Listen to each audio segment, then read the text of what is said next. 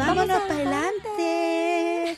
Y somos Mafalda. Y estamos saludando la tarde y saludando a todos nuestros queridos oyentes. Hoy día 11 de agosto, viernes 11 de agosto del año 2017, desde su radio comunitaria Radio 3 CR 855 dial AM y digital. Sus amigas de siempre, Vicky Ferrada por aquí. Y Verónica Mejía por aquí, por acá. Recién le mandamos un saludo grande a nuestra querida amiga Francisca, que a lo mejor nos está escuchando. Allá es la madrugada en Chile, ya llegó, está bien. Les manda a todos un gran saludo. Sí. Ya está echándonos de menos a todos, así que... Y nosotros a ella. Ay. Por supuesto, siempre la vamos a echar de menos hasta que llegue de vuelta, porque sabemos que vuelve. Sí. Bueno, hoy día con un poco... Oh, my God, que el día más hermoso que tuvimos. Hermoso, todos esos días. ¿Cierto? Sale el sol. Y estamos en invierno. Sí, delicioso. Y de todas maneras tuvimos un día, ya no me acuerdo, porque se me olvida lo malo cuando llega lo bueno. Eso es bueno, ¿cierto? Sí, es muy bueno. Hubo un día que tuvimos tanto, pero tanto frío, que batimos el récord en 100 años. La temperatura fue bajísima. Hemos tenido nieblina que no se veía ni en la punta de los dedos. Hemos tenido de todo. Pero lo más rico es que ayer hicieron 18 grados. Sí. 18, casi 19.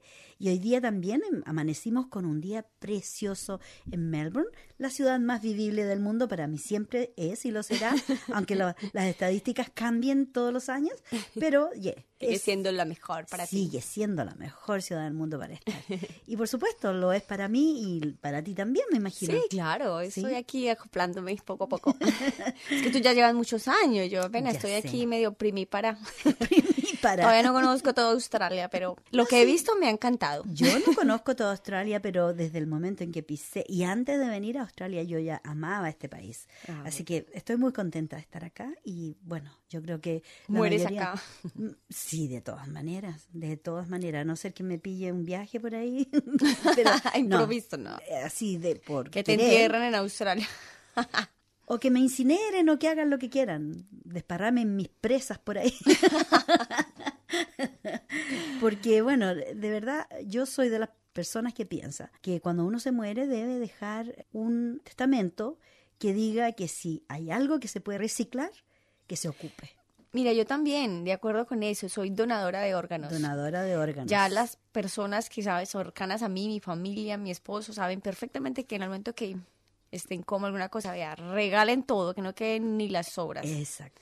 Porque hasta la piel sirve, todo sirve. Los ojos, todo, sí. Exactamente. Así que yo creo que esa es una buena manera de seguir viviendo, aunque tu espíritu se va a otra dimensión, pero tu cuerpo va a seguir ayudando a otra gente. Totalmente, sí. Yo vi algo que me impactó mucho, un encuentro de un padre de una hija que falleció con un recipiente, alguien que recibió el corazón de esa hija. Y los médicos arreglan todo para que ellos se encuentren. Fue algo tremendamente emocional porque la hija era joven, era muy jovencita cuando falleció, pero ella tenía su testamento, era también donadora de órganos. Entonces, por supuesto, cuando falleció el papá no podía oponerse. Además, el papá es pro donaciones de órganos. Y fue tan emocional ver cómo este padre abraza, fue un hombre que le pusieron el corazón de su hija, y el sentir latir el corazón en otra persona que no era su hija, por supuesto rompió en llanto. Imagínate qué emoción más grande de saber que ese órgano que te da la vida, sin corazón nadie puede ayudar a otra vida, sí. Puede ayudar a otra vida a seguir adelante y vivir por muchos años más. Mira, yo tuve un amigo que tristemente se quedó en espera para un hígado y desgraciadamente, o sea, hubo una opción pero le quedaba muy grande. Entonces como en Colombia no era, pero ya sí es, por ley todos somos donantes, a menos que uno ponga, digamos, como norma de que no quiere ser donante, pero en Colombia se estipuló ya, creo que fue el año pasado, que todos somos donantes fácilmente, o sea solo la persona que no quiere tiene que decir que no, pero el resto todos tenemos que ser donantes. Sí, excelente. Y tristemente, bueno, mi amigo sí murió esperando, estuvo muchos meses esperando y no hubo esa oportunidad. Pero toda la familia de él, por cierto, le mando un gran abrazo a Cata, que es la hermana de él, y a doña Marta, que los quiero mucho y los recuerdo mucho. Vivieron por una etapa muy dura porque es como la espera de que alguien más como que pero no, desgraciadamente no, aunque bueno, por lo menos esa ley cambió y bueno, ojalá logre beneficiar a mucha gente. Porque así es. Sí, es doloroso ver que por un órgano que está fallando, el resto del cuerpo puede estar muy bien, pero si hay la necesidad de un órgano tan esencial como a veces son los riñones, el corazón, el páncreas, el hígado, qué sé yo. sí. Lo más increíble es que se puede hacer ese tipo de trasplantes. Incluso algo que es pero fenomenal, yo creo que ya es lo máximo que se puede pensar de hacer, un trasplante de cabeza. Se hizo. Ah, sí. ¿Lo viste en las Pero no, noticias? o sea, ¿ya lo hicieron? Porque vi que lo iban a hacer y mostraron al paciente y todo el cuento y que la primera vez en el mundo, pero al final no supe si ya lo hicieron o no. Bueno, en eso estaban. Imagínate el gran trabajo que los cirujanos se tienen que dar. Es como vehículo. Imagínate. Bueno, han habido trasplantes de cara. Ah, sí. Personas que han sufrido ya sea un balazo en la cara que les deformó completamente. Y como tú sabes, las personas que fallecen y que dejan un testamento diciendo, sí, quiero donar mi cuerpo. Felizmente esta persona, pues, exitosa el trasplante de cara. Han habido trasplantes de mano, trasplantes de todo tipo de órganos. Así que es importante. Hasta de órganos genitales. También, sí, efectivamente. Bueno, algo que conduce a la muerte es el fumar. Todos sabemos que fumar conduce a la muerte. Es por eso que el gobierno australiano ha prohibido fumar afuera en los locales comerciales. No sé si tú te dabas cuenta, y siempre lo conversamos aquí en este programa con quien fuera que estaba. Me cuesta hablar en español, disculpa. Porque a veces tú vas a un restaurante, te sientas a comer y quieres estar afuera porque hace un lindo día o porque hay lluvia, lo que sea, pero tú quieres estar afuera y no podías estar porque había gente fumando. O sea, esos lugares estaban reservados para los que fuman, los fumadores. Uh-huh. Entonces, ¿qué pasa? Ahora, desde el 1 de agosto, han impuesto una ley que no se puede fumar en los lugares donde se venda comida.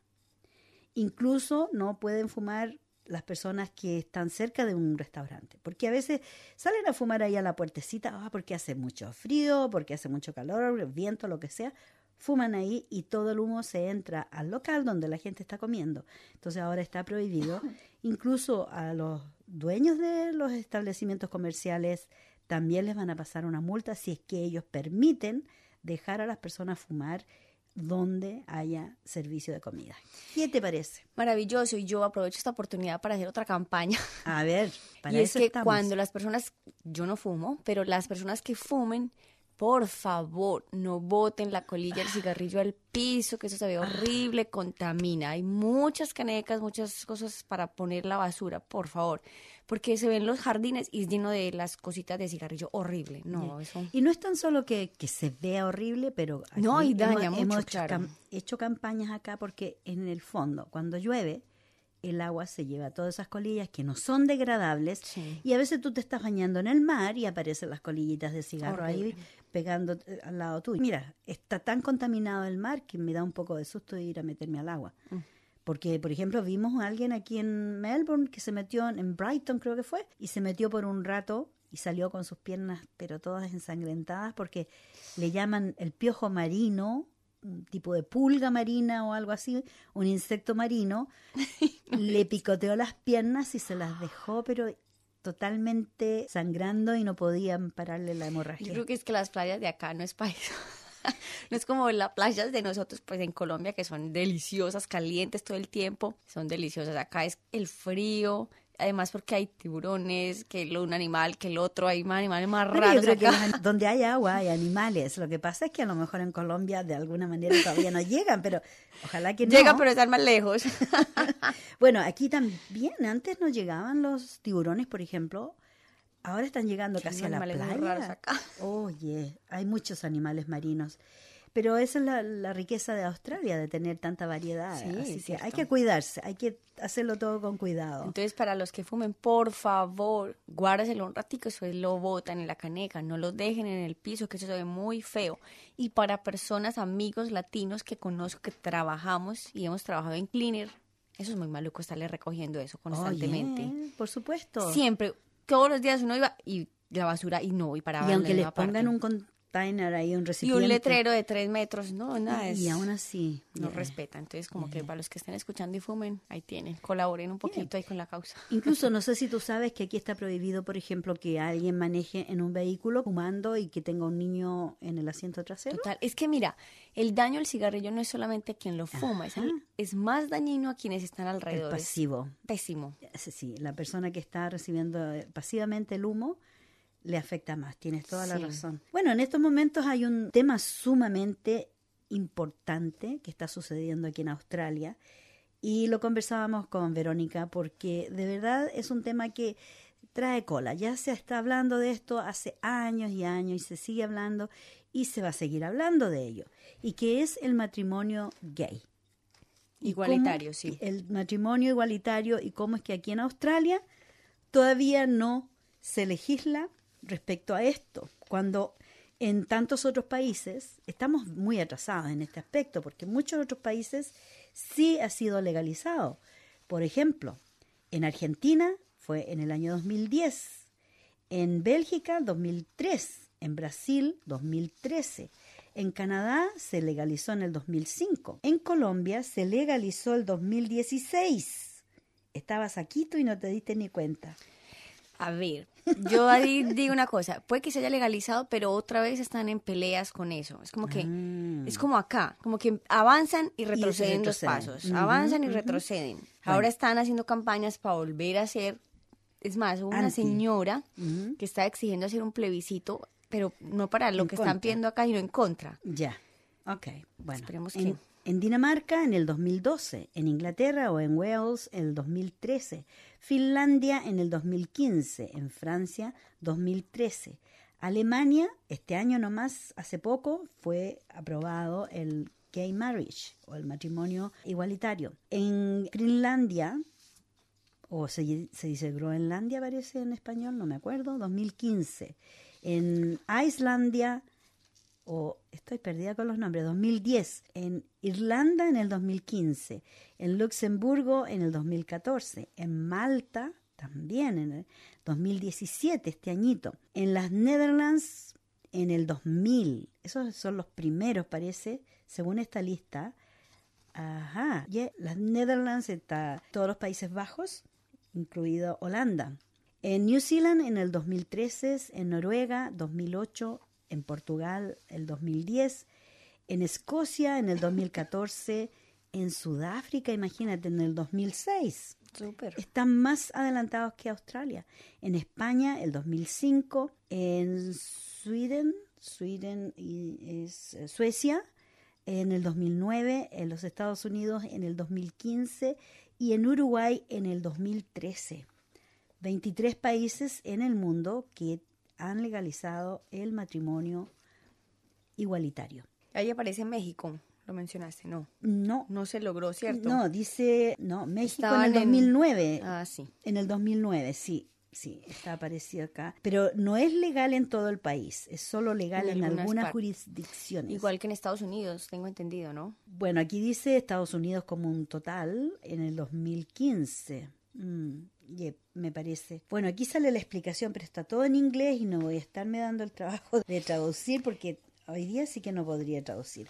Pero hablemos de esto. Mira, entonces te voy a contar sobre, hace poco estaba viendo un coso de México, era un programa de televisión y había una controversia entre, claro, la parte religiosa y legal y bueno. Y era muy interesante el estudio que salió con relación a eso, que te contaba ahorita, y era que en 5 años, desde que se, digamos, legalizó en México, ha habido 22% de divorcios de parejas heterosexuales y solo el 1% en parejas homosexuales. Eso está demostrando así que ese prejuicio que se tiene que las parejas homosexuales son más locas, infieles, menos duraderas. Exacto, es falsa. Claro. Porque mira, ahí se está demostrando que parejas homosexuales tienen menos divorcio que las heterosexuales y eso es un gran avance. Y me imagino que usaron unas estadísticas comparativas. Claro. Con respecto a la cantidad de parejas heterosexuales y la cantidad de parejas homosexuales. Y en un periodo de 5 años, nada más, porque nacimiento. digamos, claro, lo que él decía, pero ustedes cómo van a decir que, claro, va a tener más heterosexuales porque lleva muchos años, obviamente, legal.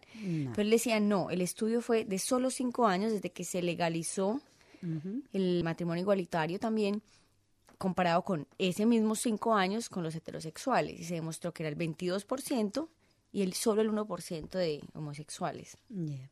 Bueno, el gran problema aquí es que hay como dijéramos, entre los dos partidos, entre el liberal y el laboral, ¿ya?, está la lucha de que dentro de los liberales, te explicaba que también están divididos entre derecha e izquierda. Los de derecha son más radicales, ellos no quieren por ningún motivo. Entonces, el primer ministro, el señor Turnbull, hizo una promesa antes de, digamos, de ser elegido. Y él dijo que iba a llevar esto a un plebiscito. Es decir, que le da la autoridad a todas las personas. Es obligatorio de ir a votar y decir si queremos el matrimonio igualitario o no queremos el matrimonio igualitario.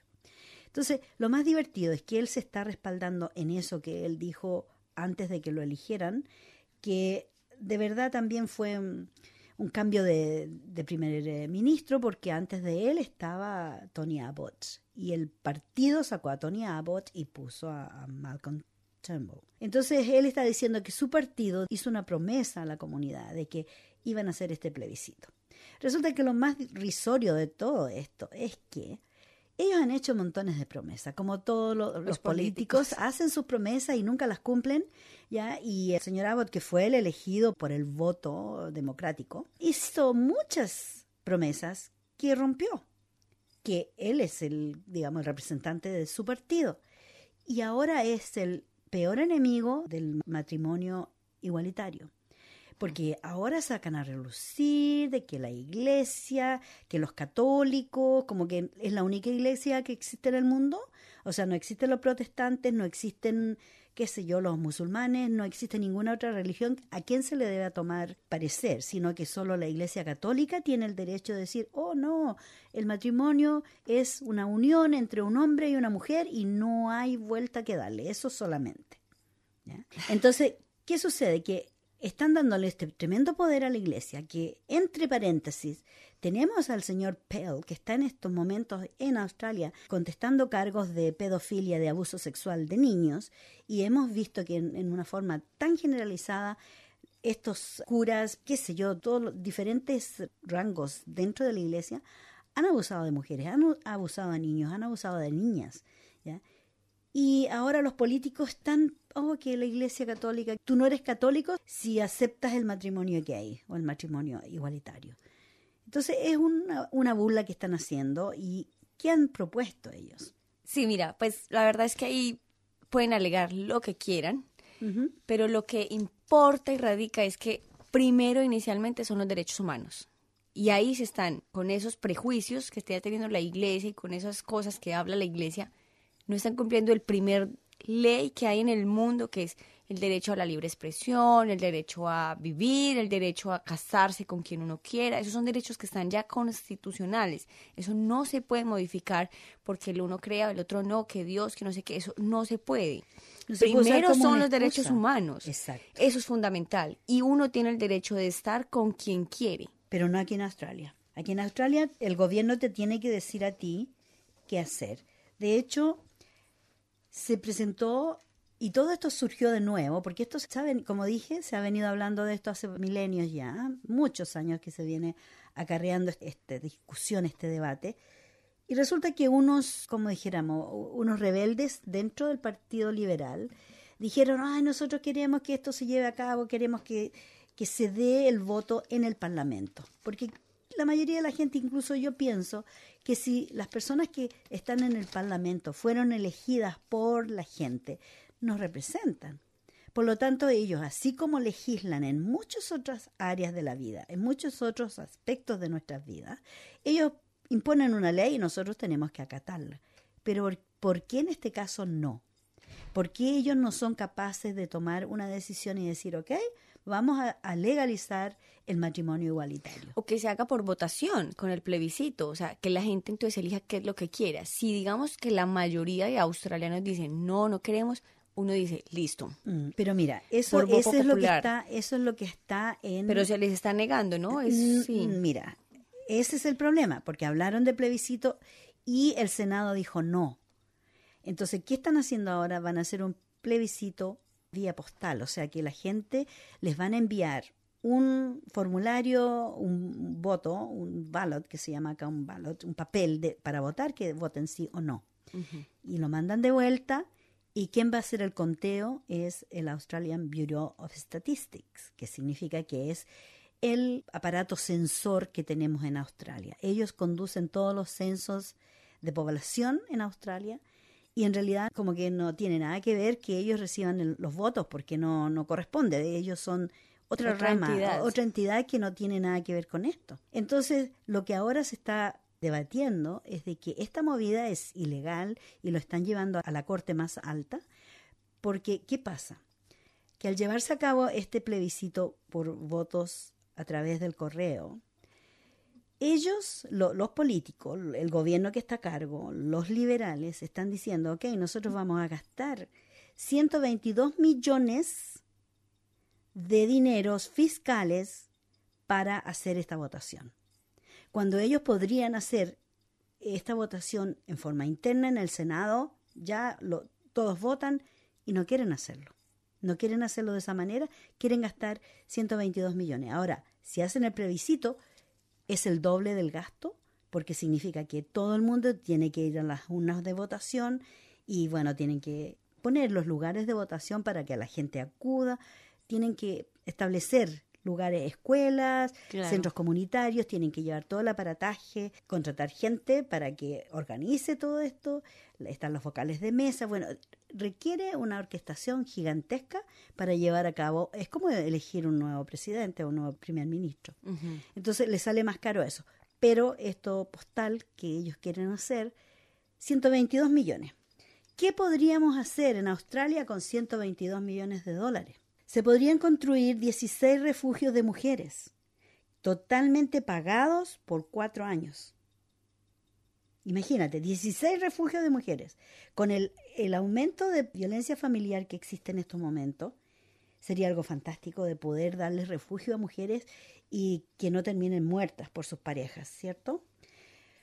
Bueno, también se podría pagar a 486 profesores por 4 años. Se podría tener 522 enfermeros por 4 años.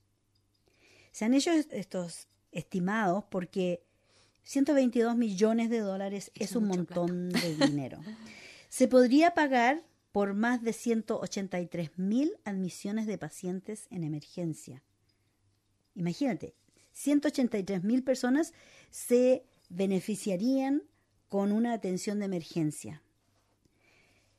Se podría pagar 43 millones de visitas al médico, a tu médico de cabecera. O sea, estos 122 millones, 43 millones de personas podrían ir a ver a su médico y no tendrían que pagar la consulta. Uh-huh. Entonces, esto realmente deja mucho que pensar porque necesitamos mejores servicios y no un plebiscito que va a ser dañino, porque un plebiscito significa campaña. Entonces, los que no quieren van a hacer una campaña horrible. Estoy segura que van a tratar por todos los medios de decir todo lo malo que significa tener una pareja del mismo sexo. Entonces tú dices que lo que tú propones es que no se haga el plebiscito y ellos tomen la decisión. Debería haber sido así desde ya hace años. O sea, decir sí o no, ellos.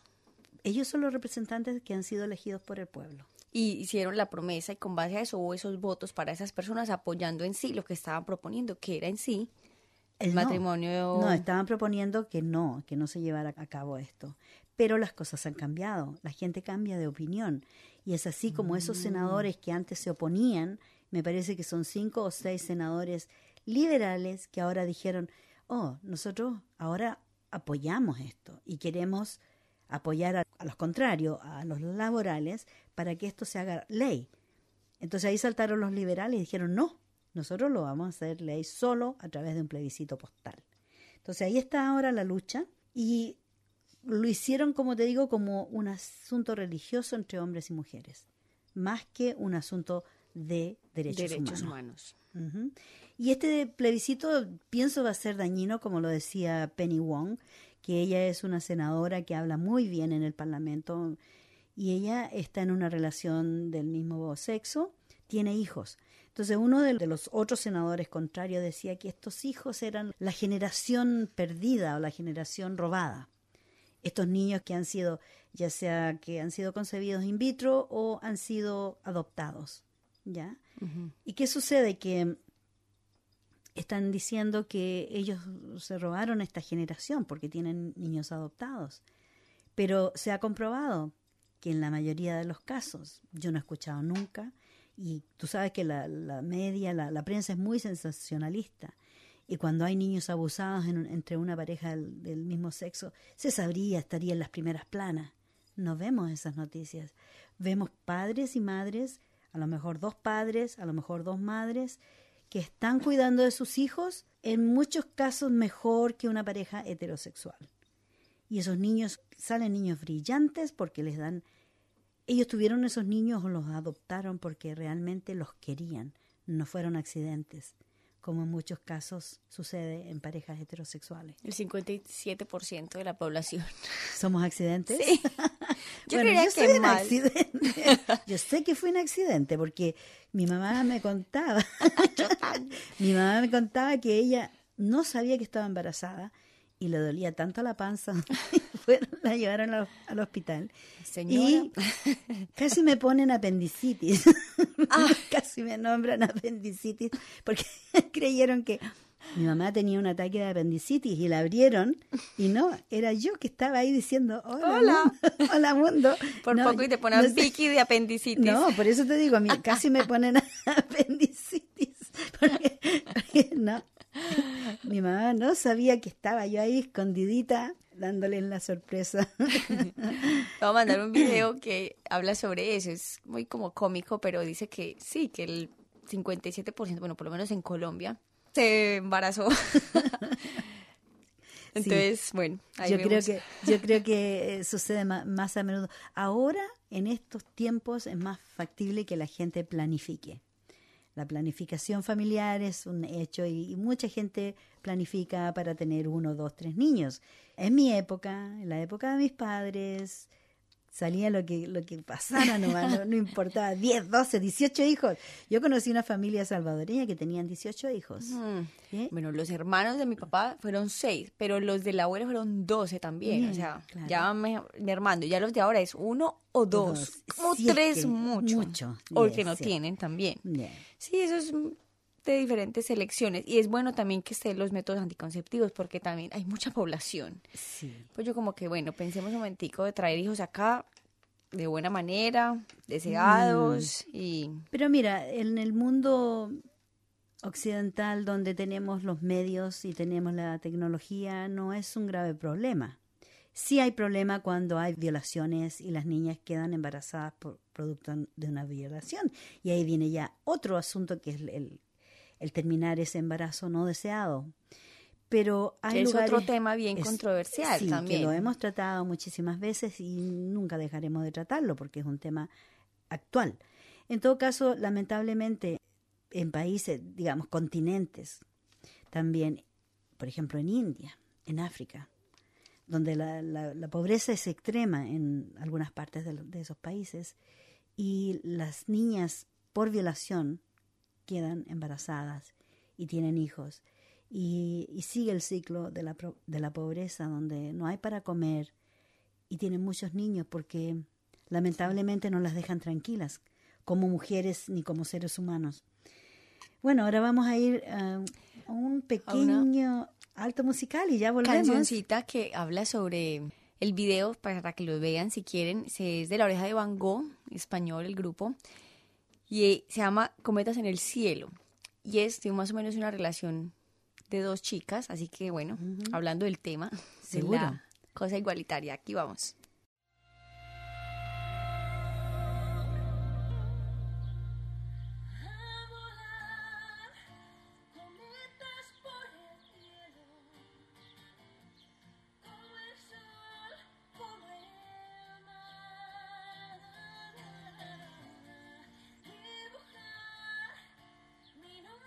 Sobre el suelo,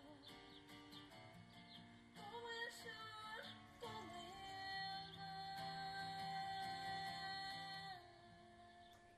Y este es su programa, Mafalda. Yes, y aquí estamos hoy día 11 de agosto y les voy a contar Cuéntamelo. cómo es que las productoras de cerveza se convirtieron en brujas. Ay, ¿cómo así? ¿Qué te parece las brujas que nos dicen brujas? Me encanta a mí que me digan bruja. Ok. Bueno, hasta el siglo XV, el hacer la cerveza era trabajo de la mujer, como todas las otras labores del hogar. Ella también, además de todo, tenía que hacer la cerveza. Eran conocidas como las alewife. Usaban sombreros puntiagudos como una campaña de ventas. Así, en una multitud, era fácil de verlas. ¿Ya? Andaban con sombreros así puntiagudos. Y claro, cuando veían a una mujer con el sombrero, la llamaban, ven a venderme cerveza. Porque vendían la cerveza. La hacían y también la vendían. Usualmente estas mujeres tenían un gato para espantar a los ratones de los barriles de granos. Por eso es que asocian el gato negro con la bruja, ¿cierto? Y ellas, para hacer su cerveza, usaban un calderón negro así para fermentar esta cerveza. ¿Te fijas cómo todo se va uniendo, agregando? Bueno, está buenísimo. También tenían una escoba en la puerta de su casa para indicar que vendían cerveza o que tenían cerveza disponible en ese momento. O sea, cuando la cerveza estaba lista, ellas ponían una escoba y todo el mundo sabía que la escoba significaba que la cerveza estaba lista y podían los hombres ir a tomar y a comprar. Bueno, los hombres, entonces, como vieron que era un negocio bueno, se empezaron a mostrar interés en este negocio de la cerveza y quisieron tomar el comando de la industria, como siempre. Bueno, la Inquisición de la Iglesia Española empezó a tildar a las mujeres como adoradoras del demonio, porque claro, andaban con sus sombreros puntiagudos, ponían la escoba en la puerta, tenían gatos negros y bueno, las empezaron a quemar por brujas. ¿Qué te parece? Terrible el final, pero muy chistoso las características. Pero así poquito a poco, pasito a pasito, pasito a pasito, las convirtieron en algo horrible. ¿Cuántas mujeres no mataron? Bueno, todas las mujeres que mataron eran inocentes. Claro, que solamente por querer saber más, por querer conocer el mundo.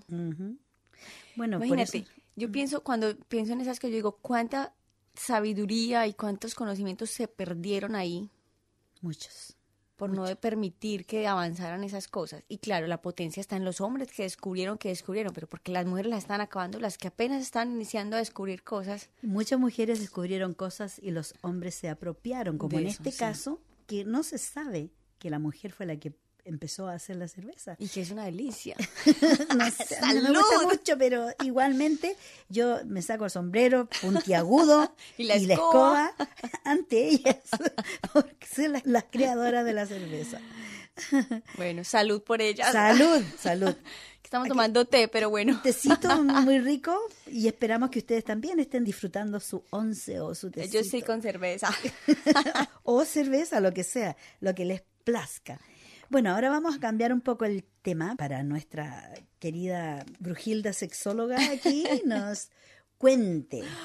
Bueno, tema. ¿Cuál es y el vamos tema de a hoy? grabar de una vez. Aquí estoy grabando para que las personas que lo quieran ver después lo puedan ver en YouTube y en la página de Los Placeres de Lunax, ya saben. Hoy vamos a darles unos trucos espectaculares, hombres y mujeres, para cómo ser un buen amante. Ay, mejor dicho, empecemos ¿qué ya. tiene que hacer hombre y mujer para decir, wow? Mejor dicho, que cuando estén con usted digan, inolvidables. Inolvidablemente. Ya, quiero más. Bueno, entonces, vamos a decir primero 6 como tips, que son como los importantes. Datos importantes. En los dos, hombres y mujeres, que deben tener en cuenta. Entonces está, primero, olvidarse del pudor y la vergüenza. Muy Eso bien. es fundamental. Sí. ¿Qué es? ¿Qué incluye eso? Es liberarse de los tabús, de conocer un poco qué es la sexualidad, cómo se maneja el sexo, pues como conocimientos. Actividades nuevas también, como, bueno, incentivar posibilidades de cosas nuevas. Aventurar. Sí, conocer tu propio cuerpo, que lo hemos hablado muchísimo, el cuento de la masturbación, etcétera, que ahorita hablaremos un poquito más de eso. Y sobre todo es, en algunas personas, con el cuento del pudor de su cuerpo, más que todo. Entonces, ay, que porque estoy más gordita, entonces que tiene que ser con la luz apagada, que no me Con gusta. ropa. Exacto, o que no me toque por ahí, que es como que no quiero no salir de mis cabales. Y chicas y chicos, el sexo es un poco para salir un poco, volverse un poco salvaje instintivamente, cometer errores, ensuciarse también un poco, porque hay líquidos, hay sudor, hay cosas, fluidos que son naturales y son bien chéveres. O sea, que nada de que, ay, no, que me ensució, ay, no, que no quiero esto, ay, no. Déjense llevar y todo, porque eso es una cosa que bloquean.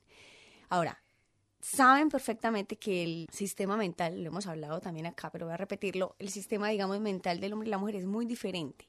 El hombre tiene la capacidad de ser muy visual, pero con la capacidad de separar, digamos, sus dos cabezas, metafóricamente hablando. Porque, digamos, puede estar trabajando, pero ve una chica muy sexy, muy bonita pasar y tiene posibilidad de que haya cierta erección, o sea, se excita. La mujer no. La mujer, por el contrario, tiene que tener supremamente conectado la mente con su vagina. ¿Por qué? Porque funcionan juntas, como que no se pueden desprender. Entonces, si aquí estamos pensando en el trabajo, en que hay que mercar, en que lo uno y que lo otro, fácilmente la vagina se bloquea y no lubrica, no se excita, no está conectada con la situación actual. Claro. Entonces, consejo es, en el momento que van a tener relaciones sexuales, olvídense completamente de todos los problemas. Exacto, déjenlos afuera de la puerta, entren en la habitación y métanse en lo que están haciendo en el aquí y en la ahora. Otro es el aseo personal, obviamente. Sea que se depilen, sea que hablamos del cuento de la depilación hace varios programas también, que se depilen o que no. Yo creo que el aseo en general, que huela rico, la limpieza, pues porque es muy maluco uno estar con alguien como que no huele muy bien. Exacto. Entonces, y te pone off, como dicen, ya no quieres ni acercarte porque no está muy bien. Exacto. Está bien tener las feromonas activas, pero el olor como corporal natural, limpio, naturalmente limpio, no con perfumes ni desodorantes que son muy fuertes. No en la vagina, ni en el pene. O sea, digamos que en el cuerpo, claro, tú puedes echar crema para que huela rico, entonces si ya sabes que esa noche va a haber de eso. Coconut oil. Exacto, entonces ya sabes, te pones bañadita, y bonita, bebé, ya sexy para la noche, como que ya uno más o menos se va preparando. Y puede ser eso. en el día también, Claro. puede ser en la mañana, puede o ser antes a cualquier de, hora. como digamos, del trabajo y como que queremos, bueno, entonces un baño o prepararse. Exacto. Sí, porque además el baño, a pesar, bueno, no tan solo para el sexo, el baño te limpia. Si tú has trabajado todo el día con asuntos feos y cosas, si tú llegas acá, si te das un baño, te cambias ropa, es como que dejas todo eso afuera. Sí. Así que claro, y uno viene contaminado y muchas cosas. Sí. Voy a darte, no sé, no tienen que ver con este tema, pero me lo han hablado las chicas de las igualadas sobre el tema de la menstruación, que si está bien o no hacerlo. Eso es un tema pues aparte, pero voy a dar como un tip aquí cortico y es, chicas, asumiendo que eso es algo natural y que viene con el cuerpo y que hace parte de eso, primero no es una sangre mala, porque he escuchado comentarios que dicen que no se puede hacer. Mira, escuché hasta esto en un mito que decía que los hombres que tenían relaciones sexuales con mujeres con la menstruación se les quemaba el pene. Uy, imagínate tú. Eso es completamente falso, de toda falsedad. No. Es simplemente sangre que hace que el óvulo no fecundo, así que baja y ya. Pero, digamos, eso para los gustos, los colores, y quien quiera tener relaciones sexuales con la menstruación, también se puede. Es más, hay mujeres que se les corta, digamos, en el momento de la relación, hay otras que, digamos, sacan más, pero pues para eso ponen una toalla, se limpian y listo. O sea, como que hágale. Pero no con ese criterio que no, que es sucio, que no, porque eso nada que ver. Bueno, ahora sí, volviendo al tema. La comunicación, fundamental. Ahora, yo doy un tip, lo digo muy personal, y es que cuando vamos a hablar de gustos y no gustos, yo prefiero que, interesantemente, no lo hagan en la relación sexual ahí, sino en otro momento. Estamos comiendo, estamos hablando y como pareja hablamos, ¿sabes qué? Me gustó esto que hiciste esa vez, esto no me gustó tanto y todo. ¿Por qué? Porque cuando están en la relación, en el ajetreo, y tú le empiezas a decir, bueno, ahora hablemos, porque es que yo quiero decirte que no me gusta, como que daña el momento. Claro. Pues eso es algo muy personal que opino yo. Entonces, mejor hablarlo en otro momento y cuando estén en el momento, recordar lo que se habló, decir, bueno, ya me dijo que le gustaba que le hiciera esto, que le hiciera aquello, entonces vamos a guiarnos por ese lado. Pero muy importante la comunicación, qué le gusta y qué no le gusta, porque a veces improvisamos de que, ay, que esto sí, que esto no, que porque lo vimos en el porno, que porque lo vimos en revistas, que porque tu ex le gustaba eso, no necesariamente a todas les gusta eso o a ellos les gusta eso. Entonces es como tratar de conocer al otro para poder que Conocerlo sepa bien, uno porque somos todos diferentes Sí. y todos tenemos diferentes experiencias, por lo tanto hay que conocer a esa persona en particular. correcto. Y además, porque cuando uno se acuesta con otra persona es la primera vez de esa pareja. Claro. Entonces uno no puede decir, es que ya he estado con 20 anteriormente, entonces todas son como iguales. No. No. Toda mujer o todo hombre que esté en una nueva experiencia sexual tiene que ser una vez. Tiene que Es empezar más, de nuevo. hasta con una pareja que lleve 1000 años casadas, improvisen que sean otras primeras veces en otros momentos, en otros lugares, en otras situaciones. También es Y eso yo chévere. sé y he sabido que las parejas que llevan mucho tiempo y siguen juntas es porque improvisan bastante. Sí, porque quita la monotonía. La monotonía, la rutina es la que realmente mata una relación. Totalmente. Así es. Otro, pensar en el placer del otro. Fundamental, muy vinculada con el cuento de la comunicación. Y es que, asumiendo que somos cuerpos diferentes, hombre, mujer con mujer, del mismo modo, el sentido contrario, nos gustan cosas diferentes, ¿cierto? Entonces, ¿qué le gusta, digamos, a la mujer? Vamos a hacer un análisis aquí global del cuerpo del hombre y de la mujer. Empecemos con la mujer. La mujer necesita mucho más precalentamiento, necesita más caricias, más besos, más detalles en todo el cuerpo. No estoy diciendo que el hombre no, el hombre también, por supuesto, pero digamos que en la mujer hay que enfocarse en todo el cuerpo. Toma más tiempo para que, digamos, se prepare. Porque, por lo que dije ahorita, que Claro. es más acá mental, entonces tiene que empezar primero a que desbloquee aquí en la mente para que el cuerpo vaya fluyendo poco a poco Claro. y empiece. El hombre maneja mucho el cuento visual. Entonces, ¿qué consejo diría yo para cosas picantes? Por ejemplo, es un baile sin necesidad que él te toque. Simplemente tú lo sientas, lo amarras si quieres ahí con la pata de la cama, lo dejas quietecito ahí y le bailas. No necesariamente tienen que estar completamente desnudas. La imaginación. Ustedes no saben cómo ustedes pueden enloquecer a un hombre sin necesidad de quitarse toda la ropa. A veces yo sé de algunos hombres que dicen ellos fetiches porque les Claro. gusta el lingerie, la ropa. La ropa sexy, exacto. Entonces, claro. eso como cambiar de roles. Entonces, bueno, ahora yo soy la policía y tú eres el delincuente. Yo soy la enfermera y tú eres- Eso, el enfermo. Todas esas cosas. Como la posición y pues como la actitud. Yo creo que eso es muy un importante. juego, la actitud. ¿cierto? Es un juego. Exacto. Entonces, motivarlo a ver en esas cosas. Ahora, ¿qué zonas, digamos, que eso sería otro tema que hablaremos después en otro programa sobre qué partes, digamos, el mapa erótico del hombre y de la mujer? Ese tema lo Las vamos a zonas dejar para erógenas. después. Yeah. Listo. Concentrarse también, que pues como lo que te decía ahorita, era como estar presente en el momento, momento. dejar las deudas, dejar el mercado atrás y estar ahí presente. La variedad del romanticismo también es como importante, digamos, hacer cosas diferentes, con velas, las palabras bonitas, aunque no todas, hay unas mujeres que les gusta un poco más duro y a los hombres también más rudeza. Bueno, para Cosa los de gustos de los ellos. colores, exacto. ¿Que quiere más duro? Bueno, hágale duro y trátela un poquito mal, pero después la trata bien cuando terminen el cambio de rol.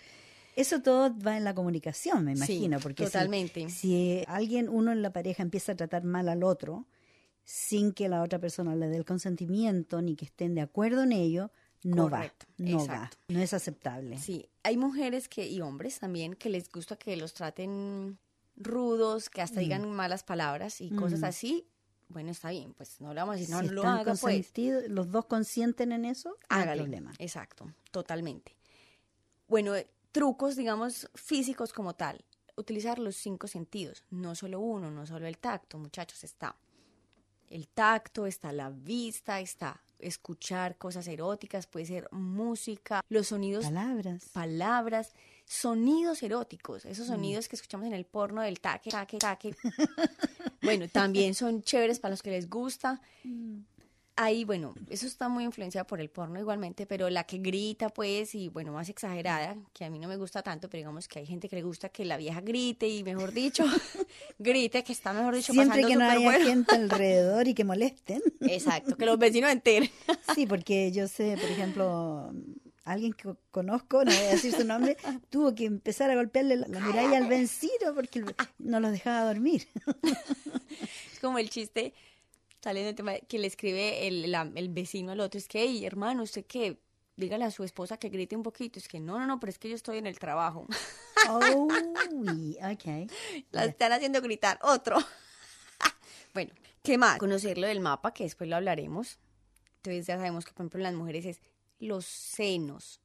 En el hombre, por ejemplo, el punto P, los testículos, el pene, el glande, todas esas cosas. Los brazos, imagínate que a los hombres tienen muchas también zonas eróticas en los brazos y en los dedos. Por ejemplo, escuché hace poco un video donde decía que las manos de los hombres, ellos lo asocian mucho con su miembro, con su pene. Entonces, más o menos hacerle como mordisquitos en los dedos o como chuparle el dedo como si fuera el pene. Como, es así roja ya. Estoy, mira, morada ya. Bueno. ¿Cómo estarán los oyentes? ¡Ay, qué calor! Como hacerle cositas. Yo creo que el truco está en la actitud que uno le ponga a la vaina. Entonces, estar como bueno y entonces como rico. Esos roles. Bueno, ¿qué más? ¿Qué más? Bueno, las miradas, que te decía también como que se note que está disfrutando. No hay nada más maluco y, digamos que no erótico, que tú, por ejemplo, le estés haciendo sexo oral a ellos y tengas cara de asco, que lo cojas como fastidio. No. Si lo no van lo a quieres hacer, hacer, no lo exacto. hagas, exacto. Si no quieres, no lo hagas. Nadie te está obligando a eso. Pero si lo vas a hacer, hágalo bien, cójalo con ganas, disfrútelo, que ellos también hacen eso con nosotras, que es la vagina. Así que si ellos ven, que tú ves que lo disfrutan, que lo están haciendo bien, entonces súper rico eso. Entonces ahí vamos. Bueno, ¿qué más? ¿Qué más? A ver, yo Bueno, ya no nos queda mucho tiempo en todo caso. Se nos acabó el programa. Bueno, como en general, disfruten, déjense llevar y que pasen rico. Yo creo que eso es el truco más que todo. Así es. Mira, yo siempre he escuchado a la gente, y lo hemos hablado antes también, de que dicen que las personas que tienen una buena vida sexual se ven más jóvenes, son más alegres, Claro, eso disfrutan la rejuvenece. vida. Y bueno, hay que hacerle caso a esos datos porque de verdad somos seres humanos, pero somos seres sexuales. Y yo creo que tiene mucho que ver esto. Tiene la vida que uno lleva, si estás contenta sexualmente, aunque sea contigo misma, Sí. porque no hay que tener, ojo con esto, no necesariamente tienes que tener a alguien que te dé placer, porque a veces las personas son solas y se dan placer ellas mismas. Claro, con la masturbación. Exacto, o con juguetes o qué sé O yo. con- Entonces, sí. simplemente es quererse y, bueno, disfrutarlo. Última cosita que se me olvidó antes de que se me olvide. Muy importante, mujeres, por favor, no finjan los orgasmos. Estoy en contra totalmente de eso. No los finjan. A ver, ¿por ¿Por qué? qué? Primero, no, o sea, se están autoengañando ustedes porque están haciendo algo que no están disfrutando. Segundo, están engañando al otro porque él cree que está haciendo las cosas bien. Y no lo está Y haciendo. no bien. lo está haciendo bien también. O sea, que Entonces, error por parte y parte. claro. No lo hagan, no. Si no lo tienen, no lo finjan, chicas, Claro. no lo finjan. Yeah. Hasta que él se esfuerce y lo hablen, lo dialogan y bueno, tratemos otras cosas para lograr el orgasmo. Así Que es. después vamos a hablar de los orgasmos, tipos de orgasmos, que después les contaré. Es que hemos dicho temas en lo que hay. Yeah. Bueno, vamos a Pero ir a sí, una por ahí. canción porque me acordé, y esto va un anuncio para todos nuestros oyentes y los oyentes de La Voz o Las Voces de Chile. Nuestro querido amigo Gonzalo Illesca me llamó temprano para comunicarme que él está hospitalizado en el hospital de Box Hill, en la unidad de cardiología, porque tuvo un problema al corazón. Al parecer va a estar en este lugar un par de días, dijo, 3, 4 días. No está muy bien, tuvo un problema más o menos serio. Así que a las personas que les interese ir a visitarlo, como el otro día hablábamos de que las personas acá están solas, felizmente él alcanzó a llegar a su médico y lo mandaron inmediatamente al hospital y bueno, lo están tratando. Pero si ustedes quieren ir a visitarlo, él está en el Box Hill Hospital, en la unidad de cardiología, y como ustedes saben, su nombre es Gonzalo Illesca. Así que ojalá Un abrazo para un él, abrazo que se grande recupere. para él, que se recupere pronto. Ojalá que esté pronto de vuelta acá en la radio. Yo lo he notado un poco cansado y probablemente es que tiene un problemita que lo lleva acarreando por un tiempo, y ahí está para que los amigos que a veces llaman y preguntan por él cuando él no viene, ahora sepan que él está en una situación de salud delicada. Así que vamos a ir a una canción y volvemos porque vamos a continuar hasta las 8 hoy día. Aquí vamos.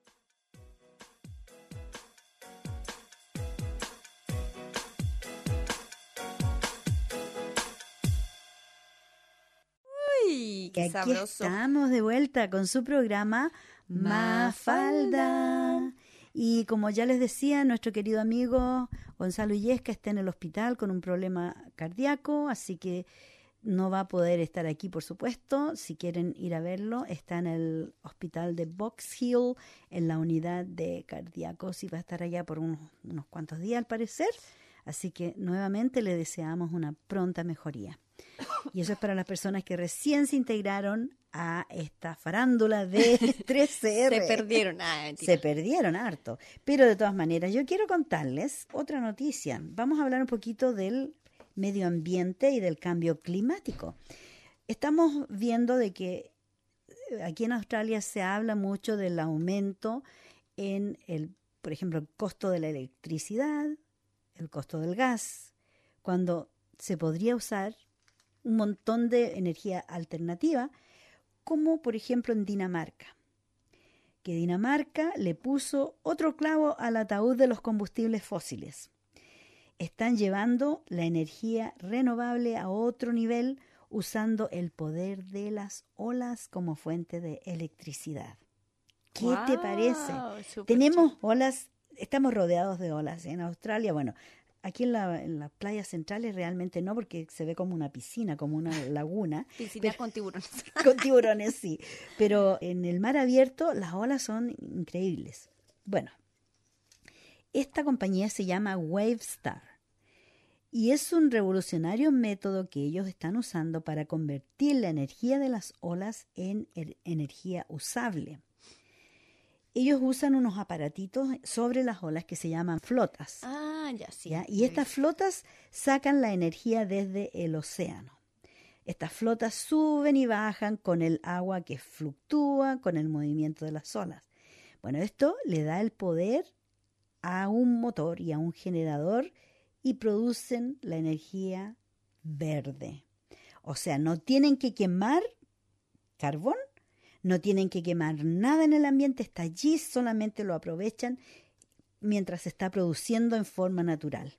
Bueno, ahora este Wavestar está aplicando por fondos a la Unión Europea, potencialmente trayendo esta tecnología a las orillas de las playas alrededor de Europa. Genial. Esto está pero súper genial, súper genial. Yo de verdad me quedé pero maravillada porque es algo que no cuesta tanto construir, pero tiene un valor increíble, porque no, como te digo, no tienen que ya seguir rompiendo a la Pachamama, haciendo minas de carbón, sacando el carbón de la tierra, rompiendo la tierra, con lo mal que la pobre Pachamama está en estos momentos, sí. ¿Cierto?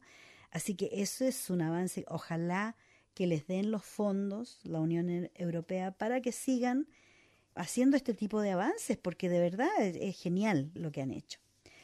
Hay otro avance también con respecto a la energía verde, y lo estoy buscando aquí entre mis notas, y es acerca de un panel solar que es completamente transparente, es súper transparente, parece un vidrio, pero traspasa la energía solar a hacer carga. En estos momentos están haciendo un prototipo de teléfono que no va a necesitar cargarse con electricidad, porque la pantalla del teléfono va a ser este panel solar súper delgadito, súper transparente, que va a recibir la energía solar y se va a cargar por sí solo. Genial. ¿Tú has visto? No sé si acá pues creería que sí, pues porque si está en Colombia es porque acá ya es súper... Tendría que estar acá, claro. Digamos. Son unas bolsas, unas maletas, morrales. Tienen una parte, en la parte de adelante, chiquitico, como un panel también, donde también absorbe energía. Y tú en el bolso puedes cargar celulares, puedes cargar cosas de una vez desde el bolso. O sea, lo recibe con el sol. ¿Yo qué? Genial. Te vas a acampar y te llevas eso y no necesitas cargar, no necesitas nada. Lo ponen el sol a broncear, el morral y listo. Yeah. Hay lugares, no sé si es en Suecia o en Holanda, donde hay unas pistas para bicicletas, donde las bicicletas van sobre estos paneles, van creando la fricción, va generando electricidad. Sí. Hay tantas formas increíbles de generar energía, pero lamentablemente los gobiernos no les prestan atención. No invierten en eso. No invierten porque no les conviene, porque quieren seguir el sistema arcaico que ya no sirve, que ha contaminado tanto, ¿cierto? Y que ha destruido nuestro planeta. Porque todos esos tremendos hoyos, esas tremendas tajos abiertos que hacen para sacar el carbón, para crear electricidad, que crea una polución increíble. La gente que trabaja en esos lugares generalmente terminan con problemas a los pulmones por el hollín del carbón, y así trae montones de consecuencias nefastas. En cambio, la energía libre y verde, que se llama, está en todas partes. Y generalmente en lugares, en países muy pobres a veces, por la necesidad, la gente crea nuevas formas de crear energía. Excelente. También has visto, no sé, creo que lo hablamos, que están haciendo, en vez de utilizar petróleo para las carreteras, utilizan es como plástico, como entre plástico y un material que lo hacen para reciclar y hacen las carreteras. Claro. Porque en algún momento el mundo va a quedarse sin petróleo, o sea, estamos sacando todo el petróleo al planeta. Sacándole la sangre a la Pachamama. Exacto, en un momento vamos a quedar sin nada. Entonces, es bueno esos proyectos, me gustan. Sí, bueno, aquí en Victoria, el premier Daniel Andrews, que le tengo mucho respeto porque es un hombre muy innovador, un hombre joven, y él siempre va a la vanguardia, y somos amigos en Facebook también, me manda posts todos los días. Bueno, él aprobó la energía a helio, ¿cómo? A helio, no. Heliostática. No, es del viento, de aire, de viento, de las turbinas de aire. Sí. ¿Ya? En Melbourne hemos rodeados por vientos fuertes. Hay lugares donde, por ejemplo, en la península, hay un cerro para allá, un monte que todo el mundo lo nombra, y a mí se me olvidó en este minuto, como siempre pasa, cuando trato de acordarme. Bueno, en todo caso, en ese lugar hay tanto viento, siempre corre mucho, mucho viento. Instalaron estas torres con hélices que son gigantescas, pero el viento, con la fricción y con el movimiento de la hélice, va creando energía. No puedo decir la palabra, pero la tengo. Se me traba la lengua.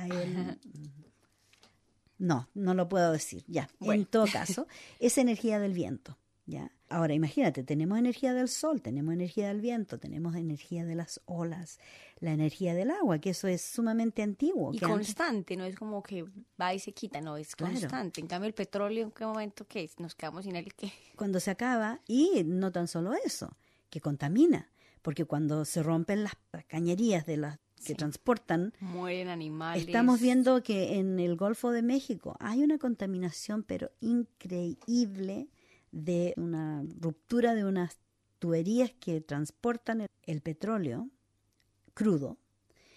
¿Y qué pasa? Que le han puesto para, digamos, cubrirlo, como echarle un maquillaje para que no se note, le han puesto más químicos que han muerto casi toda la especie marina en esa zona.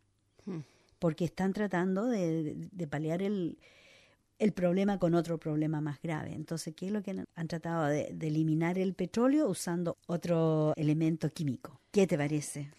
Horrible, ¿cierto? Sí, pero bueno, esos proyectos donde están invirtiendo en cosas naturales, que no le hacen daño a la tierra, los apoyos. Más, cuando estábamos hablando de cigarrillos, ahorita me acordé que también hay una marca, no recuerdo tampoco el nombre, la verdad, donde la colilla de cigarrillo viene con una semilla. Y es como biodegradable. Entonces, por ejemplo, bueno, la tiran, ahí se apoyo que la tiran. Pero después de un rato como que se abre sola y empieza a salir ahí una matica. Y es como crean árboles. Eso es una excelente idea. Sí. Pero en todo caso, yo te digo, para mí el hecho del cigarrillo, a mí me dio asma. Me creó un asma crónica el cigarro. ¿Pero tú fumabas? No. Fumé muchos años, 14 años fumé. Y tuve que parar, no porque yo quería dejar, pero no podía. Y por eso entiendo a las personas que son adictas al cigarrillo, porque mientras no estuve muy, pero muy enferma, casi muriéndome, no pude dejar de fumar antes. Porque, mira, en esa época, 30 años atrás, más 30 años anterior, digamos 60, 70 años atrás, Philip Morris, que era la compañía tabaquera más grande del mundo y que tenía el monopolio en ese momento, y que tal vez todavía lo tiene, ellos mandaron a hacer un estudio acerca de que si el tabaco producía cáncer o producía problemas a la salud y también la adicción al tabaco. Claro, porque ¿Ya? produce ansiedad, tiene unos componentes que... Exacto. Una droga, pues que la Y vuelve... muchísimos, miles de componentes, no es tan solo uno o dos, porque al tabaco, la hoja de tabaco, le agregan toda esa cantidad de químicos en la fábrica. Sí. Entonces, la Philip Morris, como te digo, 70 años atrás, mandó a hacer este estudio y descubrieron que sí causaba cáncer, que sí causaba adicción, que sí causaba problemas, no tan solo el cáncer, pero otros problemas además, ¿ya? Como por ejemplo el asma, como me pasó a mí, ¿ya? ¿Y qué pasó con ese estudio? Lo escondieron. 30 años después se vino a decir, la Philip Morris hace 30 años atrás sabía ya que el cigarrillo causaba cáncer. Por supuesto, lo llevaron a la corte, la gente que estaba afectada llevó a la compañía a la corte, pero ¿qué le hace una mascada de unos pocos millones a una compañía tan poderosa como es esa? Sí, nada. Es como Coca-Cola. Es otro drama. Que es malísimo para la salud la Coca-Cola y tiene todo el una mundo... potencia grandísima Coca-Cola en el mundo. Y la gente la sigue tomando. Sí. Yo ahora, mi política en mi casa es no Coca-Cola. Y si alguien quiere, la trae y yo cuando queda un poco la boto enseguida. O limpio el baño, limpio cosas. Porque es excelente para limpiar es como el brazo. Sí. Para el metal tú le echas un paño para sacar el óxido, para limpiar queda todo brillantito. Imagínate, si eso hace con esos materiales, ¿qué hará en el cuerpo? En el cuerpo, ya sabemos. Por eso la gente que toma mucha Coca-Cola termina con úlceras, termina con daños al cuerpo internamente muy serios. Sí. Y bueno, no tan solo... Y el azúcar, la cantidad de azúcar, sí. La cantidad de diabéticos que hay en este país es atroz, es ya... Sí, yo creo que una de las drogas, así como la cocaína, la heroína, es el azúcar. Yo soy una dependiente, no, casi, que soy amante al dulce, pero mi mamá, por ejemplo, sufre de azúcar, o sea que por el lado genético, peligroso, pero no, es una debilidad para mí, me encanta. Es una debilidad. Sí, mira, aquí conversamos hace harto tiempo, son 5, a ver si me acuerdo. Los 5 elementos blancos que son lo peor que existe para el cuerpo humano. Azúcar refinada. La azúcar café no es tan dañina como la azúcar refinada, porque no han usado decolorantes para refinarla, para que se vea blanquita. La azúcar blanquita no tiene nada, realmente no tiene ningún valor, excepto el azúcar que va a subir el nivel de azúcar de tu sangre. Uh-huh. Bueno, azúcar es uno, sal es otro, pero también la sal de mar, por ejemplo, se recomienda, ahora también, están recomendando de usar más sal de mar, la sal de Himalayas. Ahora, la otra cosa es la harina blanca. La harina blanca. La harina blanca. Por ejemplo, las pastas, el espagueti y todo. Todas las pastas. Por eso es que la gente engordamos. Yo apenas empiezo a comer pasta, empiezo a comer pan y ya siento mi pancita como empieza a expandirse. Y que no llena nada, y o sea, no llena. Alimenta, no llena. Porque tú al ratito ya tienes hambre de nuevo. Sí, malísimo. ¿Ya? A ver, teníamos azúcar, sal, harina. ¿Cuál es la otra? La leche, ¿no? La leche. Sí, la leche. De vaca. La leche de vaca, porque, bueno, ya hemos dicho, los únicos seres en el planeta que seguimos tomando leche después del destete somos los humanos. Sí. Y hay gente que no puede vivir sin leche y cuesta porque es una adicción. Y que con el cuento de que sirve para los huesos, no es falso. Mentira, se ha demostrado que falso. Antes al contrario, daña los huesos impresionante. Exacto. La gente que toma mucha leche tiene más propensión a quebrarse los huesos. Porque, ¿qué pasa? Que el exceso de calcio hace mal. Sí. Los huesos se ponen duros y por eso los huesos tienen que tener cierta flexibilidad. Y cuando damos un salto, en vez de que el cuerpo reciba, amortigüe el golpe, en un hueso duro se quiebra. Sí. Snaps. Y el otro elemento blanco, ¿sabes cuál es? No. El arroz. El arroz. El arroz blanco. Incluso los chinos nos estaban vendiendo arroz plástico. Para los que no lo saben. Sí, el arroz blanco es malísimo porque tiene almidón, sube el azúcar de la sangre. ¿Sabes que te acuerdas lo que nos contaste? Yo quedé sorprendida con el cuento de que Rowan está escuchando, por favor, porque se lo dije a él. ¿Ya? Que tú fuiste la que decías que cuando se está cocinando el arroz suele engordar más porque está abriendo Caliente. El almidón, que es mejor frío, ¿no? Hay que enfriarlo, dicen, porque al enfriarse el almidón se desvanece, se evapora y hay que comerlo lo más frío posible. Pero el arroz blanco igualmente ha sido procesado. Por lo tanto, al ser procesado, Muy duro. le sacan todos los nutrientes que el arroz tiene. El arroz café, el brown rice, es el mejor porque incluso si tienen La cascarita. la cascarita, aún mejor. Porque ahí es donde están los nutrientes Los que nutrientes. necesitamos. Porque de verdad comer una cosa blanca, sin gusto a nada, y más encima plástico, imagínate. Peor, hace malísimo.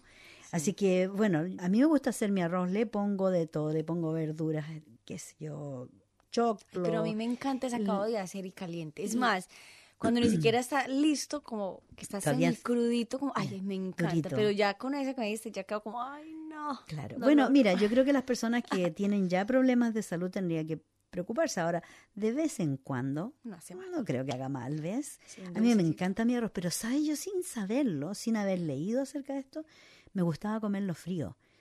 Después que ya se enfrió el arroz y veo la olla ahí con arroz y saco un bowl y cuchareo, de verdad, así me encanta. Frío. Y mucha gente me dice, oye, ¿te caliento comida? ¿Te caliento el arroz? No, frío. Y me decían, ¿y cómo te comes el arroz frío? Pero yo no sabía, ¿Cómo le dicen inconscientemente. ustedes en Chile a lo que queda abajo como nosotros le El decimos el raspado. raspado? El raspado. Ay, a mí me encanta. Cuando está quemadito. Delicioso. Me encanta eso. Ay, ya me dio hambre. Oye, sí, mira la hora que es, van a ser 10 para las 8 y estamos hablando de comida y yo me encontré con una de los tantos dichos de Mafalda y lo voy a compartir, bueno, creo que lo he leído antes, pero hace mucho tiempo. Dice, y yo me siento identificada con este dicho Yo porque también. yo creo que mucha gente que nos escucha, uno llega a una edad en que ya no duerme tanto, de verdad, se va a acostar tarde, se levanta temprano y no sé qué pasa, pero como que nos va quedando menos tiempo, queremos hacer más. Sí. Pero ella dijo, la Mafalda dijo, con lo tarde que me acuesto y lo temprano que me levanto, cualquier día me encuentro conmigo misma por el pasillo. Todo Qué zombie. hermoso.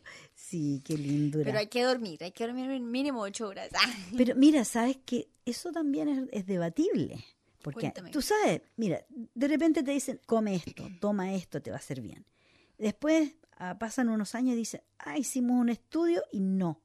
Ahora están diciendo que dormir 8 horas es demasiado. Ah, sí. Ajá. Que hay que dormir menos cantidad de tiempo y espaciado. Por ejemplo, duermes un grupo de horas, descansas y duermes otro grupo de horas.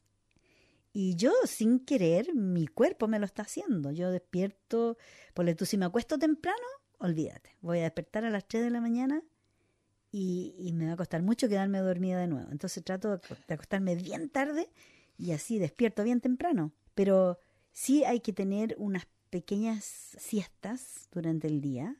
Hay países donde la siesta, por ejemplo, creo en España, en Italia, en México, también parece, bueno, cuando muestran los hombres durmiendo con el sombrero ahí, Sí. después que se han fumado La un porro, siesta. se duermen la siesta. Bueno, hay países donde la siesta es una costumbre y cierran los negocios. Sí. Y yo me acuerdo que en Chile antes también cerraba el boliche de la esquina ahí a la hora de... Estamos en siesta. No decían estamos en siesta, pero yo sabía que estábamos durmiendo la siesta. Porque aunque tú fueras a golpear por una emergencia, necesito esto, lo otro, no te abrían.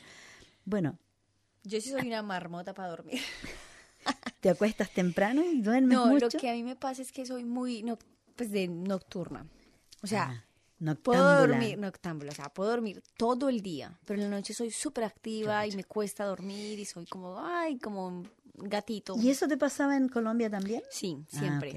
Siempre Porque a he sido veces muy yo nocturna, asocio nocturna. eso con el cambio de hora, ¿ya? Porque acá estamos en siempre. forma biológica natural. Nosotros nacimos con la hora cambiada. Sí. Entonces, algunas personas que nunca se acostumbran a este cambio de hora, porque en estos momentos, si yo estuviera en Chile, estaría durmiendo. Igual que en como Colombia, la sí. Francisca, por ejemplo, de esta ZZ.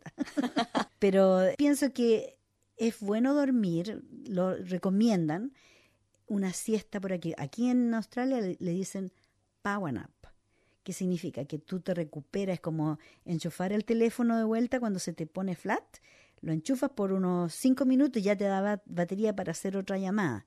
Entonces nosotros también, ¿no? Cuando nos acostamos a dormir una siesta, o sentados, o qué sé yo, tú puedes dormir una siesta cortita y eso inmediatamente te va a dar un power, sí. Te va a dar poder de nuevo para seguir, te repones. Bueno, y es muy recomendado, incluso en Australia, por ejemplo, cuando tú viajas de un estado al otro, viajas por la carretera, hay estaciones, lugares en la carretera que te dicen power nap, que tú puedes descansar, reponerte y qué sé yo, y tienen un kiosco ahí que te dan cafecito, te dan tecito, sobre todo en el verano es bien lindo, te atienden súper bien, todo gratuito, y te dan el espacio, si tú quieres dormir, puedes dormir en tu auto, o a veces tienen pequeñas cabañas así donde puedes dormir por un ratito y recuperarte. Bien hecho, y además evita accidentes también. Exactamente, esa es la idea, que la gente se recupere y no siga manejando y esforzándose cuando ya no dan más, no pueden seguir manejando.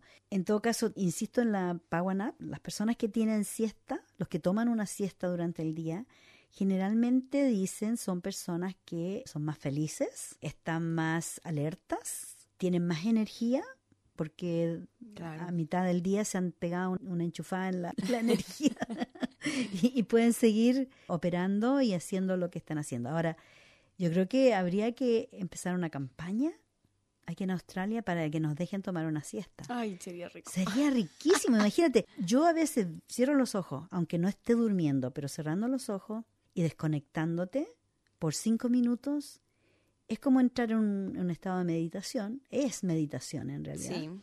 Y es increíble lo que te ayuda a recuperar tu energía.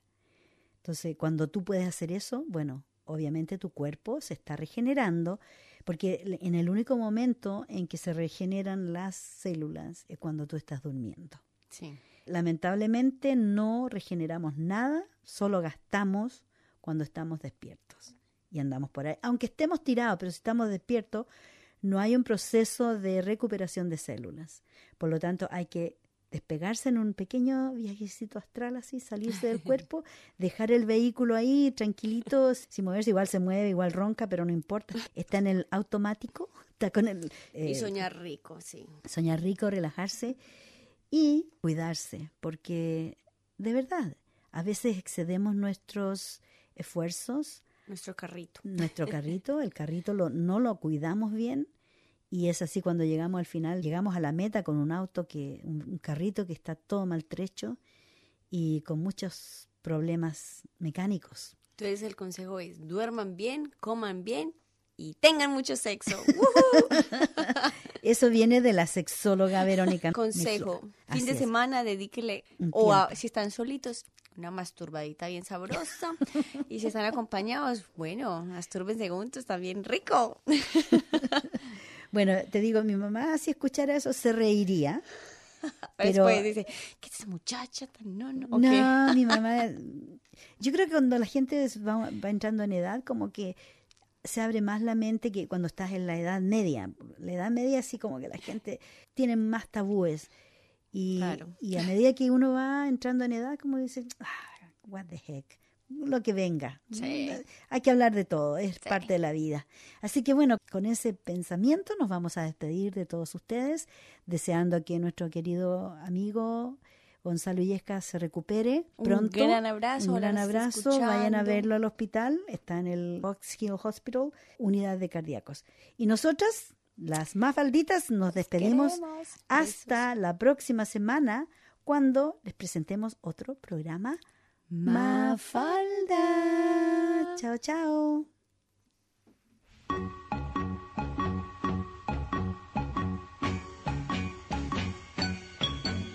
Tu patria es mi patria, tu problema es mi problema.